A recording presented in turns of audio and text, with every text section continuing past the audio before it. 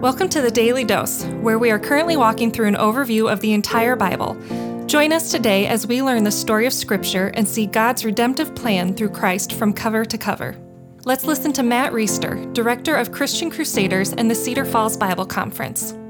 Today we're going to be in Ezekiel chapter 16. This is the most infamous chapter in Ezekiel because of its brutal violence, which we haven't gotten to any of that yet, but we will, and its shocking sexual language. As we talked about yesterday when we kicked off this chapter, this is talking about Jerusalem as the bride of the Lord, but it's a bride that has been unfaithful.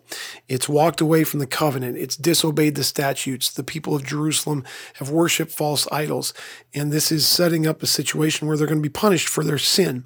But this graphic imagery helps us understand how abhorrent this is to God. So yesterday, talked about how Jerusalem wouldn't even live if the Lord hadn't have spared them and brought them into existence. And then he nurtured them so they could grow up like a young woman and be ready for a covenant marriage with the Lord.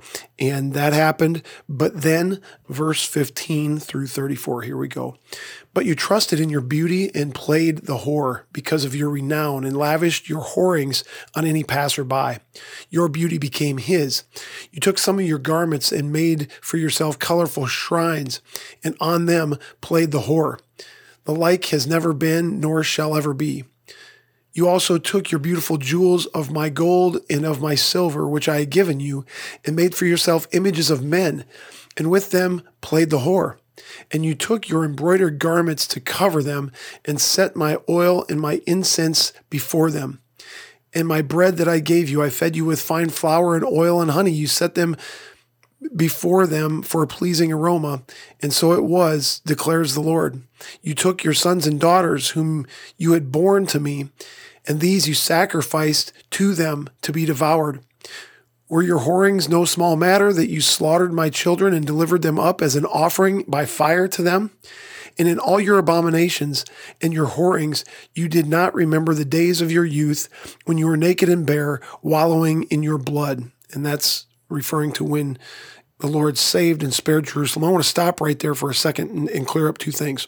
One is, while there were certainly promiscuous and sinful sexual practices that were part of a lot of the false religion that the people of Israel had bought into, this is not referencing specifically those things. This is just talking about how they cheated. Jerusalem cheated on its husband, the Lord. And the word zanah, which is the Hebrew word for whore or whoring or whatever all these versions of it are, the definition of that word is wanton sexual immorality. So it's creating this imagery of a bride who is cheating on her husband, the Lord. It goes on, verse 23. And after all your wickedness, woe, woe to you, declares the Lord. You built yourself a vaulted chamber and made yourself a lofty place in every square. At the head of every street, you built your lofty place and made your beauty an abomination, offering yourself to any passerby and multiplying your whoring. You also played the whore with the Egyptians, your lustful neighbors, multiplying your whoring to provoke me to anger. Behold, therefore, I stretched out my hand against you and diminished your allotted portion and delivered you to the greed of your enemies, the daughters of the Philistines, who were ashamed of your lewd behavior. You played the whore with all the Assyrians because you were not satisfied. Yes, you played the whore with them and still were not satisfied. You multiplied your whoring also with the trading land of Chaldea, and even with this you were not satisfied. How sick is your heart, declares the Lord God, because you did all these things, the deeds of a brazen prostitute, building your vaulted chamber at the head of every street and making your lofty place in every square. You are not like a prostitute because you scorned payment, adulterous wife who receives strangers instead of her husband. Men give gifts to all prostitutes, but you gave your gifts to all your lovers, bribing them to come to you from every side with your whorings. So you were different from the other women in your whorings. No one solicited you to play the whore, and you gave payment while no payment was given to you. Therefore, you were different. Obviously, God, through Ezekiel's prophecy, is lambasting the people of Jerusalem. And it might be uncomfortable for us to hear that word and hear that language and that imagery over and over and over. I want to make 3 quick points. The first one is this. We should not shy away from this. This is in Scripture. 2 Timothy 3:16 and 17 in the New Testament, Paul is writing to Timothy and preparing him to be a leader in the church. Here's what he says.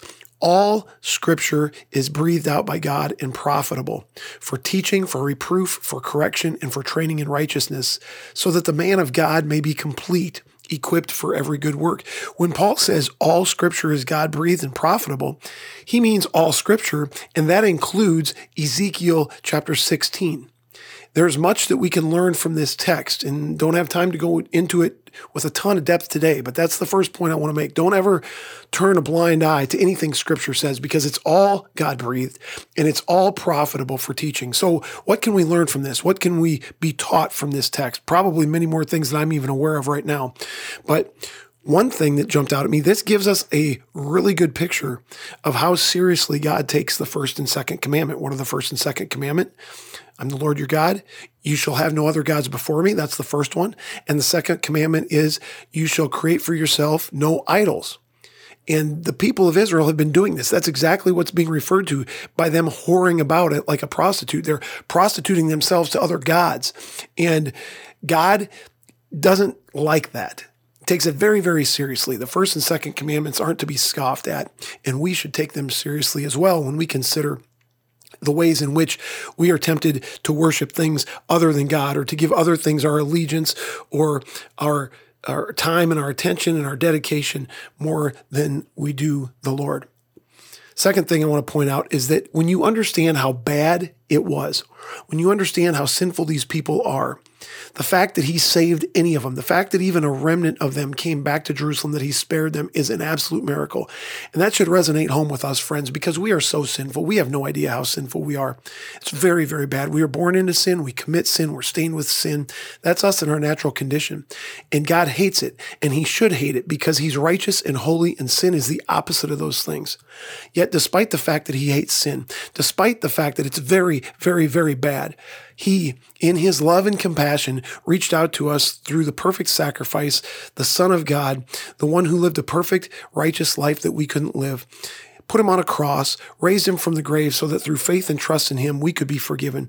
We could be reconciled into his family. We could have our sin covered. We could have our whorings put behind us, and we could be part of his family. What an amazing God. What an amazing gospel. And I love this imagery because it reminds us of how awesome God's grace is.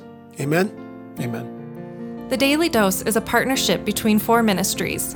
First is Christian Crusaders, where you can find weekly 30-minute worship services at christiancrusaders.org, and where you can hear engaging interviews and other content on one of our 3 podcasts.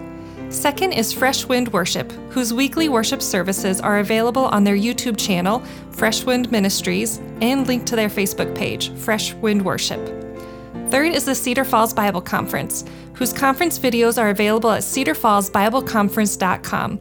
And please consider joining us for our 100th annual conference on Saturday, July 31st through Saturday, August 7th in 2021. If you or someone you know could benefit from an anonymous online Christian mentor, please visit issuesiface.com, which is provided by Power to Change Digital Strategies, our 4th partnering ministry. Please subscribe to this podcast, leave a 5-star review, and prayerfully consider financially supporting one of our partnering ministries. And check our episode notes for links and more details. Thank you for listening, and may God richly bless you.